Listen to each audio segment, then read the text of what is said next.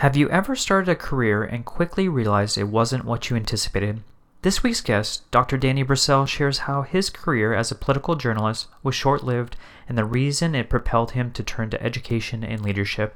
Danny is the author of 15 books, a world-renowned speaker, and an educational and corporate leadership coach. I'm so excited to share Danny's unique leadership story with you.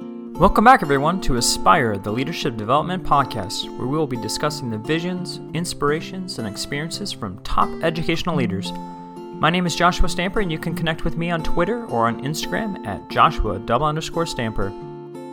Danny, thank you so much for being on the podcast today. Thanks for having me, Josh. I really appreciate it. Thanks for all that you do for your audience. No, I appreciate it. It's a true honor to speak with you today, and you are a man of many hats, and you speak all over the country, and you help so many educators. And before we begin, I would just love to hear about your educational and leadership journey.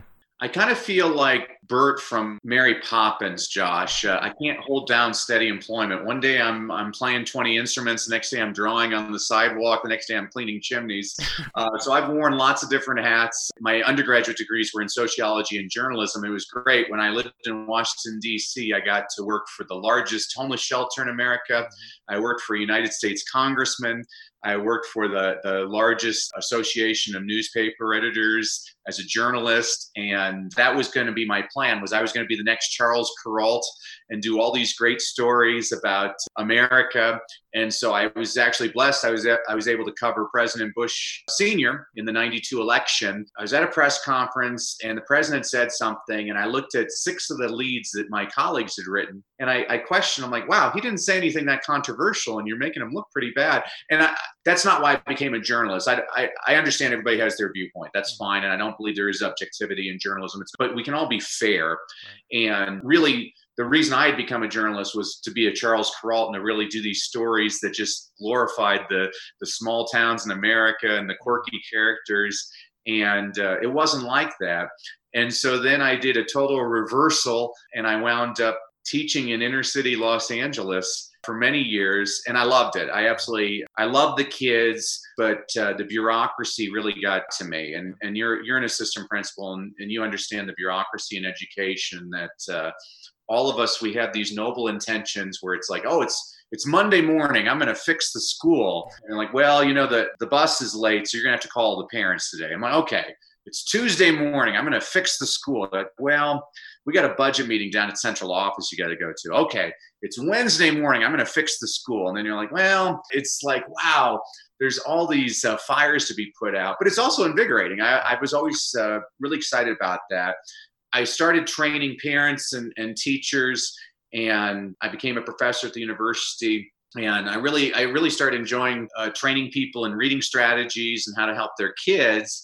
And people urged me to go into the corporate world. And I said, well, I don't really know if I can go in the corporate world since I've never been in the corporate world. Sure. And a friend of mine who's a very successful businessman, he said, hey, Danny, if you can get 8th graders in the inner city to read Shakespeare, I know you can get my salespeople to understand some leadership principles. So then I started teaching people in leadership principles and corporate, and I still do that. I get to travel all around the world now. I have the greatest job in the world. I get to really pump people up, whether it's in leadership or motivation or reading and communication skills.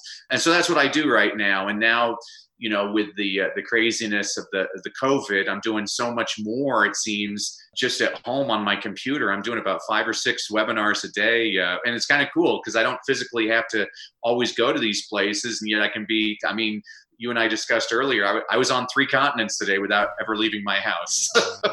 Well, I'm curious about your leadership training. I know, generally speaking, in education, when people are tapped on the shoulder to become a leader or they're starting to think about their leadership journey, they're kind of like a blank canvas and don't really have any experience. They don't know what leadership even looks like. So when you get these folks that have very little experience, they come to you, what are some of the principles that you provide to kind of help their journey? Well, I think especially with everything that's happened after the horrible George Floyd situation, it's actually really one of the first things I try to train people as leaders is that your first 90 days in any leadership position, you need to shut your mouth and to open up your ears and to try to understand what's going on, I think we'd be much better off, but all of us would be better served if we'd stop talking and start listening. And so I think that's why reading is such a big deal to me. It's ironic because I never read as a kid. I hated reading as a kid. And then once I became a teacher and saw that my kids didn't have the same access to resources that I had, I felt ashamed of myself. And I said, okay, I'm going to make sure that these kids have the availability to opportunities that I had. And in reading, and I'll read anything.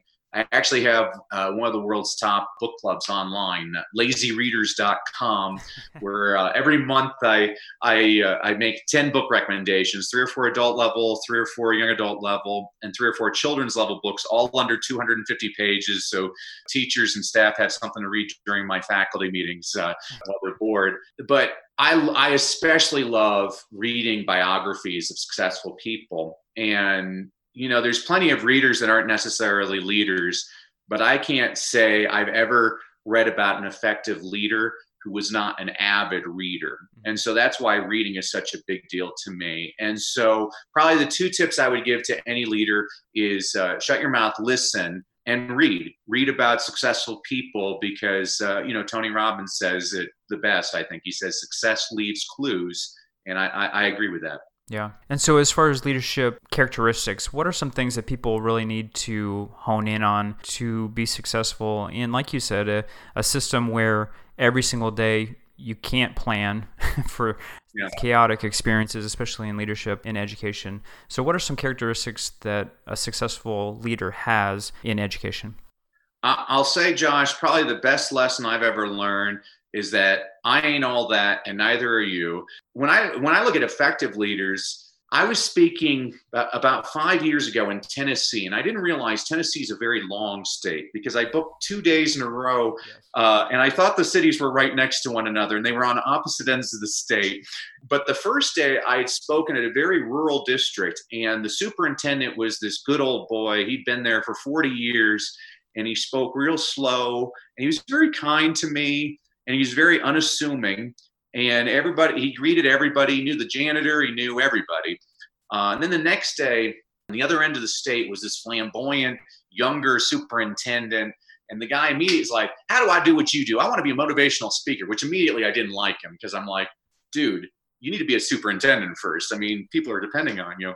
And I found out later that day that good old boy who was unassuming was the president of the National Association of Superintendents. And you would have never known it. And I was like, that's a great lesson. Usually the more important you are, you take a background. I mean, it's kind of like, I'm sure when President Obama introduces himself to people, and I've never met President Obama, but I'm sure he says, hi, I'm Barack. Right. He doesn't say, I'm President Obama. He doesn't have to say that because he knows what he has. Yeah. I was speaking at a conference recently, and I'm like, I'm Danny. And this guy's like, well, I'm Dr. So-and-so. And I'm like, well, I'm Dr. Brissell, but, who are you trying to impress? Right. And so I've always, again, I don't know if it's a universal characteristic. It's something that I admire. I admire the people that are really big, but you would never actually know that they were that big. They don't make you feel like you're subservient. Right. And that kind of goes with the servant leadership. I mean, absolutely. You can't ask anyone to do something that you're not willing to do yourself. It's kind of funny. I love that you said that, Josh, because I've always been this advocate for servant leadership. I've been preaching about this for 15 years. I just finished my latest book on, it's called Leadership Begins with Motivation. It's all these cool anecdotes. And I didn't include this one in that book. Maybe I'll put it in another book. But it was about this commander, and he was trying to get his troops to do something, and they wouldn't follow his orders. And finally, this other commander came on a horse, and he got off the horse, and he started just showing everybody what to do. And the other commander's like, well, that was easy for you. He's like, yeah, I bet you it was right. And as he pats the guy on the back, this soldier comes up to the guy that was on the horse. He's like, so what do you want us to do next, General Washington? It was George Washington. And I'm like, yeah, he was willing to get dirty. Yeah. And that's what effective leaders do. And if we're talking to a school principal, I just spoke at a school in Lemon, South Dakota, and the superintendent was the last person at the event, and he was mopping the floors. Yep. And I was like, man, I want you to be the Secretary of Education. This guy, that's where it should be. Yeah, that tells me a lot about a person. Well, I want to talk about your journey as an educator because you've been in, like you said, all different realms from kindergarten all the way to college, working in the business world too. But just in your own journey, was there any misconceptions that you had about leadership that once you got into that role, you realize, whoa, this is not exactly what I anticipated?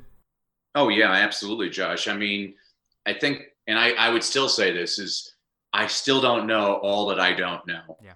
And when I became a teacher in the inner city, I thought I was the great white hope, and I was going to just give all these kids hope and all this stuff. And I learned so much more from my students, so much more from my colleagues, so much more from the parents of my students than I ever could have provided them. I taught in a very under-resourced area when I was teaching my little ones, because I had started off with high school and then I did middle school, upper elementary, lower elementary. But it was the little ones that really just taught me so much because they don't have a filter.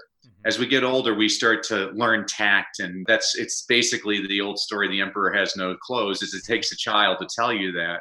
I knew I was in way over my head, but I wouldn't admit it to myself. But my little ones would say it all the time. They were great, though. I loved it. You know, Robert Fulghum wrote that great book probably 30 years ago, All I Really Need to Know I Learned in Kindergarten. And I think it should be mandatory reading for every person that enters education. They taught me so much about when do I have to have structure? When do I have to loosen up? I've always been a big believer in, and this is a really important leadership lesson. Again, I hate that I keep on going back to presidents, but you can learn so much. I love reading presidential biographies. And one of my favorite presidential biographies is Team of Rivals by Doris Kearns Goodwin. It's an incredible story. It's a true story. President Lincoln, when he became president of the United States, he took all of his main political rivals who had run against him for president, and he made them his cabinet. And these guys hated Lincoln's guts. They were all out to get him. And by the time he was assassinated, they were all inconsolable. I mean, Edward Stanton, who was his Secretary of War, was just horrified that President Lincoln had passed away. All these guys who had hated his guts were like, we have lost the greatest leader ever. And one of my favorite quotes ever by any leader, but definitely any politician, was Lincoln said, I know the best way to defeat my enemies. I shall make them my friends. And that's what, as a teacher, I love telling stories to my students. I'm probably a lot older than you, Josh. Growing up, Paul Harvey came on the radio every day at 12:15. He'd be like, I'm Paul Harvey with the rest of the story, and he'd do these 5-minute read alouds, and I just always had to listen to them. And when I taught middle school, I was the only teacher in the history of my school to never have any students that were tardy. And it was because I always started class by telling the kids a Paul Harvey story. Right. And they always wanted to figure out, who is this or what is this? Actually, one of the books I'm writing right now is basically a modern day kind of Paul Harvey version, only it's focused. The only problem I have with most Paul Harvey stories is most of them are dead white guys. And so the version I'm writing is more minorities and women, because contrary to popular belief, there's a lot of successful minorities and women. And I think all kids need to be able to look up to people and say, wow, it was actually one of the reasons I became a teacher. I mean, at the basic, if we get to the heart of it, the one thing I really wanted to accomplish more than anything, besides getting the kids to love learning, was that at least one time in their life, they were able to encounter a white person who wasn't a jerk to them. Yeah. And now, this whole George Floyd thing, my heart's been broken for a couple of weeks. I don't know about you, Josh. I realize how many privileges I have as a white male that I always took for granted. I actually just read an interview with, you may have seen it, the University of Texas football coach, Tom Herman, was saying, hey, when I get pulled over, I don't have to worry about getting shot. But a lot of my players have that problem. And I'm like, God, I have so much to learn. And it bothers me that this is what it took to make dialogue now. And hopefully that dialogue won't just be talk. Maybe we'll actually take action. That's what leaders do. I always believe that that's what separates most of us. As my students always leave my classroom, I always tell them the same thing. Education is valuable, but execution is priceless. Knowledge is not power. Only applied knowledge is power. Knowing what the right thing to do and doing the right thing are two different things. So I always tell my kids, please choose to do the right thing every day.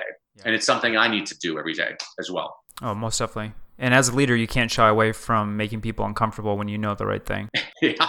That's right. And this is definitely a time where people need to do some self-reflection. I'm doing it. You're doing it as leaders. Yeah, as an assistant principal, you know this better than anybody, Josh. You deal with it every day.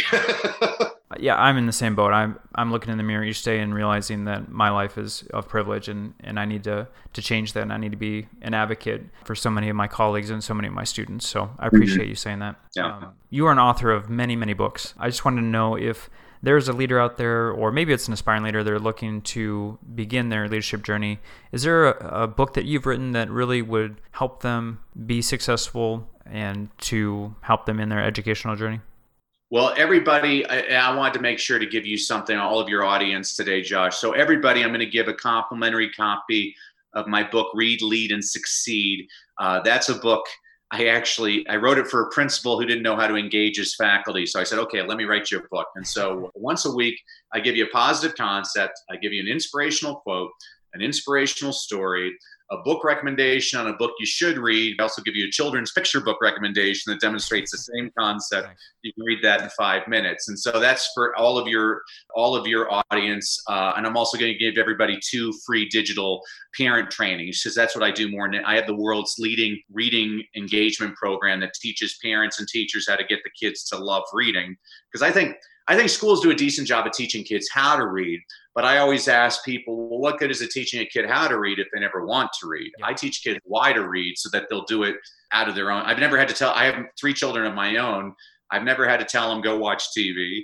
I've never had to tell them, go play a video game. Yeah. And I never want to have to tell them, go read a book. I want them to actually choose it because it's something they desire to do. And I think that's where we fall short often in education. We don't make these things engaging. Mm-hmm. And so if your listeners go to freereadingtraining.com, they'll get all 3 of those. Again, it's freereadingtraining.com.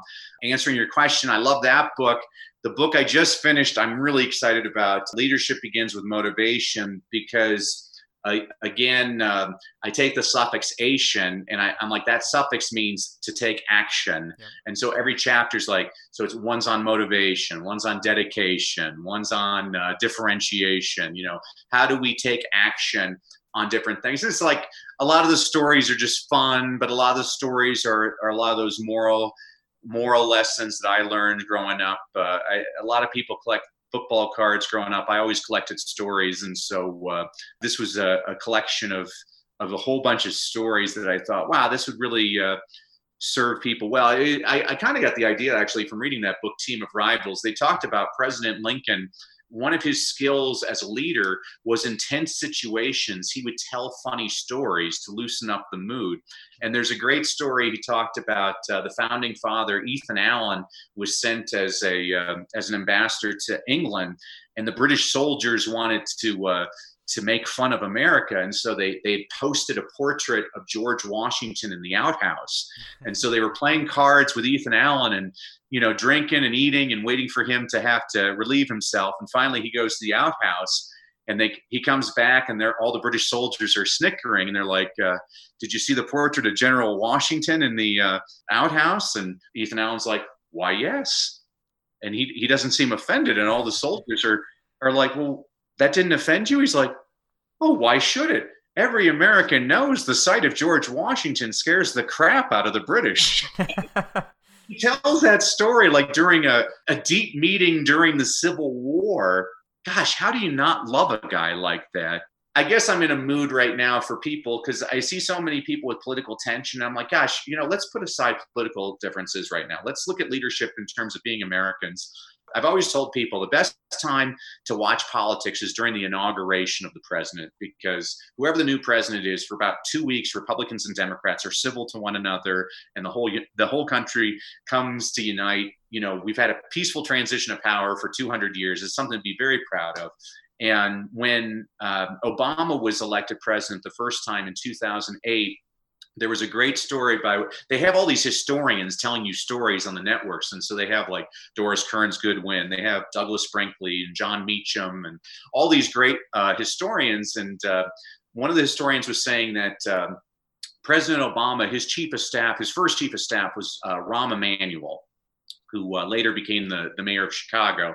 And Rahm Emanuel, when he was made chief of staff, the first thing he did, which I thought this is a good lesson for leaders, is he invited every living chief of staff to the White House for lunch.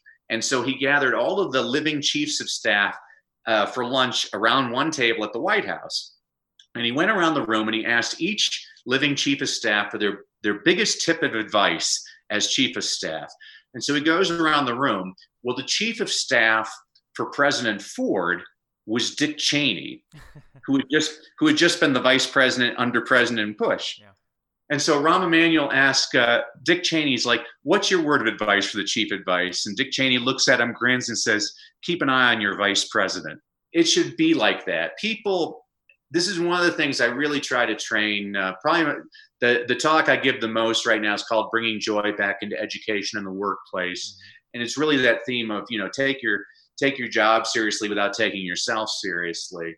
But what one of the points I try to make is folks in America have to learn how to be able to disagree with one another without being disagreeable.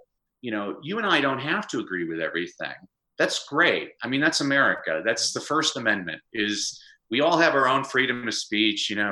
I can disagree with everything you say. You can disagree with everything I say. But at the end of the day, we're both fathers. Let's have our kids play together. You and I can have a drink of choice together and just enjoy life. Life's too short. So I'm not going to point to you and ask for your advice for life, but I do want to ask you about advice for our new aspiring leaders. If someone doesn't have a title yet, but they're wanting to start working on their skills, what is some advice that you have for them?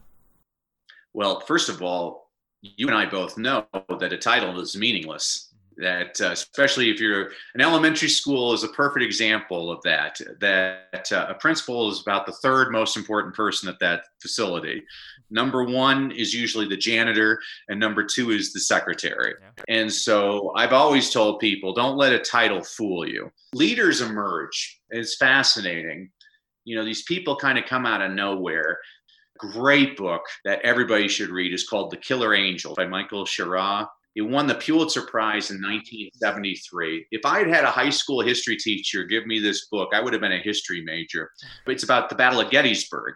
And so have you ever heard the name Joshua Lawrence Chamberlain? Okay, so you're the namesake of Joshua Lawrence Chamberlain. So you and I are both educated people, and neither of us had ever heard of Joshua Lawrence Chamberlain. So Joshua Lawrence Chamberlain was a professor at Bowdoin College in Maine. He was a professor of theology.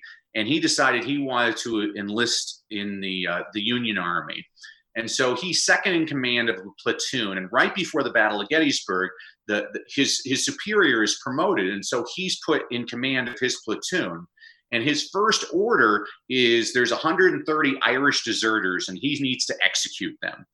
And so he gets in front of these guys, and he gives them a speech that would put King Henry V to shame. I mean, he gets them all pumped up. He's like, they've told me I'm supposed to execute you.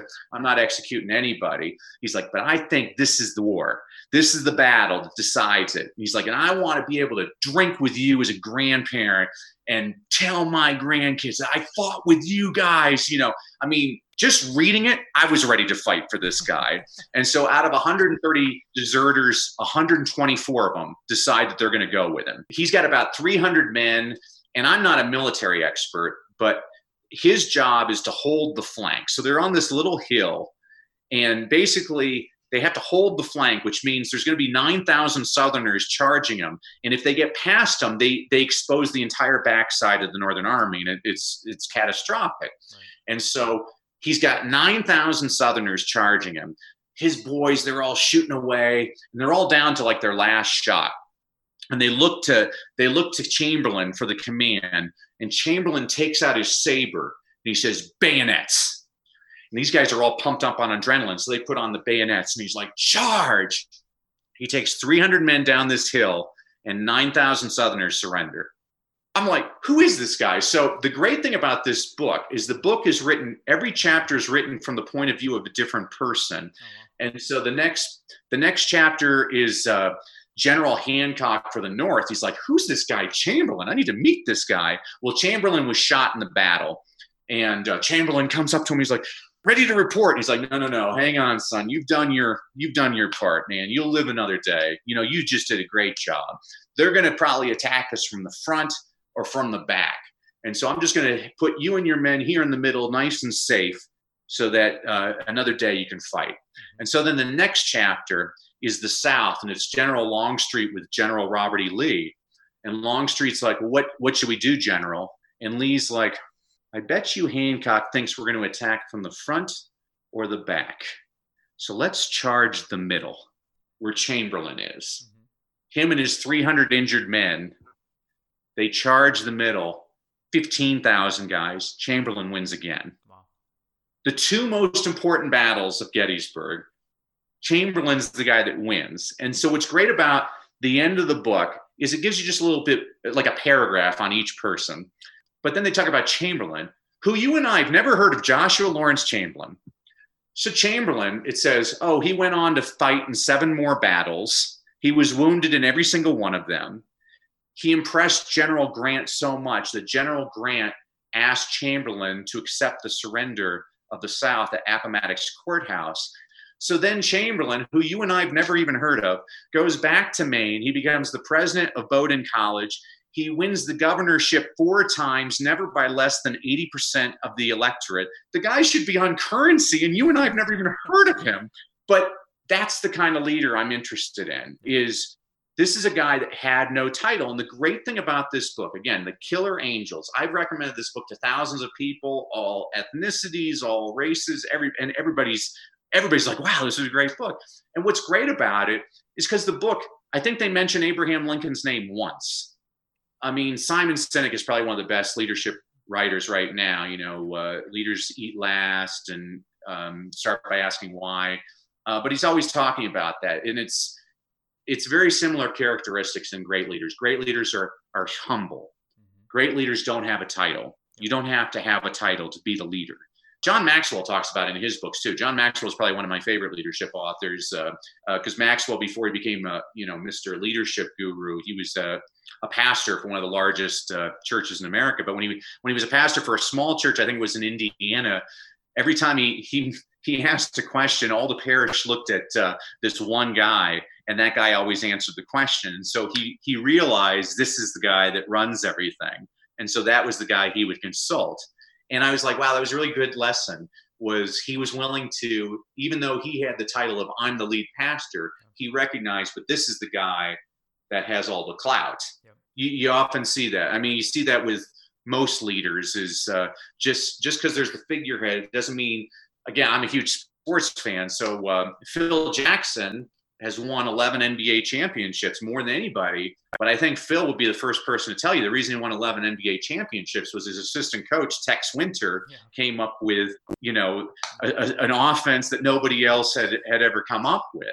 A great leader is willing to distribute everybody can get the spoils. I mean, there's no reason for one person to have their name on everything. Again, I feel like I'm answering very long answers to very short questions, Josh, but I get really excited about this stuff. If anyone hasn't seen your TED Talk, you just go story after story, and they're all so valuable. And so I want to have my listeners definitely connect with you because you do provide a lot of good content, not only in your books, but then also on social media. So for those who want to connect with you, how may they do that through social media? Yeah, so again, if everybody just goes to freereadingtraining.com, not only are they going to get a copy of my book and 2 digital trainings, they'll get 1 positive email a week for the rest of their life or my life, because I just think there's too much negativity in the world. I'm always looking for those positive stories. Yeah, if everybody just goes to freereadingtraining.com, or if anybody needs anything, they can go. My name's Danny Brissell. But again, it's not about me. It's about getting everybody in a positive frame of mind. I'm very proud to be around people that are part of the solution instead of the problem. And I think contrary to popular belief, there's a lot more problem solvers out there than there are excuse makers. Yep. And I get really excited. And it goes back to what you were talking about with a leader without a title. I'm like, I think those are most of the leaders. I see them all the time. Yep. And you're an assistant principal, but there's nothing more exciting than seeing like a janitor at your school take immense pride, or one of the cooks in the cafeteria, or the school bus driver who takes the kid home after football practice at 7:00 at night. I mean, there's people that do heroic things every day, and we don't really notice them. I want to notice those people. I've always told my students, I'm like, you keep on doing the right thing, you'll be amazed. People start to notice. There was actually a great documentary probably 10 or 15 years ago called Undefeated about this high school football team in Memphis, Tennessee.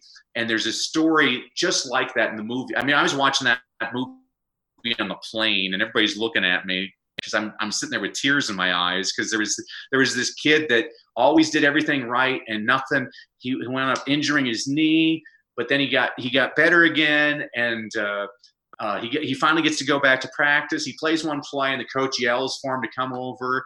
And the kid he's angry because he wanted to practice, but the coach is like, you have a problem? And the kid's like, no, sir. And the coach is like, that's right, no, sir. That's what I always like about you. You always show respect. You always do the right things. You know, you're a great student. You always work your hardest. And I've always told you that people start to notice those things. He's like, I was on the phone just now with a guy that runs the lumber yard. I had dinner with him last night, and he just called me and told me, whatever college you want to go to, he's going to give you a full ride scholarship. He's going to pay for it. I mean, I'm in tears listening to this. You know, focus on the solution, focus on the positives. If you're going to watch the news, watch CBS Sunday Morning. It's like nothing but positive stories. It's my favorite thing in the world to watch. It's what Charles Kuralt used to host. Right. There's so many good things. If you feel bad about your own situation, go volunteer at a soup kitchen, volunteer at the cancer ward. There's people that have it much worse off than you. Yeah. I mean, I've spoken all around the world. I spoke to a group of 5,000 girls in India, and these two seniors come up to me after the talk, and they're just beautiful girls, just smiling so brightly. They're so excited. One wants to be a lawyer, one wants to be a doctor. And I said, well, that's great. Are you going to go to university here, or maybe you'll go to England or the United States? I'm like, oh, we can't leave India. We're girls. I'm like, get back in that auditorium.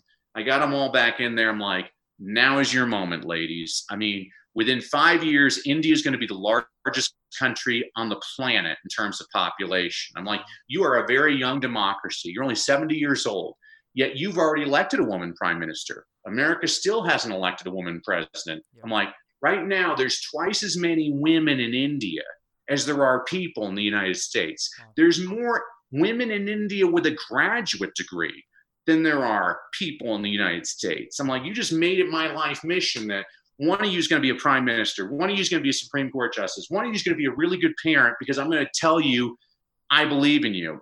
This is exactly why you got an education too, Josh. I always tell my kids this. I'm like, you know what? Sometimes you need somebody else to believe in you before you believe in yourself. I believe in all of you. They only give me the best and the brightest, and that's why I'm here. I mean, and I miss that. I miss that with the little ones, you know, but you go to different levels. You can affect, you know, now my job is to affect people like you, Josh, because we see people don't know the statistics in this country. Yep. We lose over half of our teachers in America in their first 6 years in the job.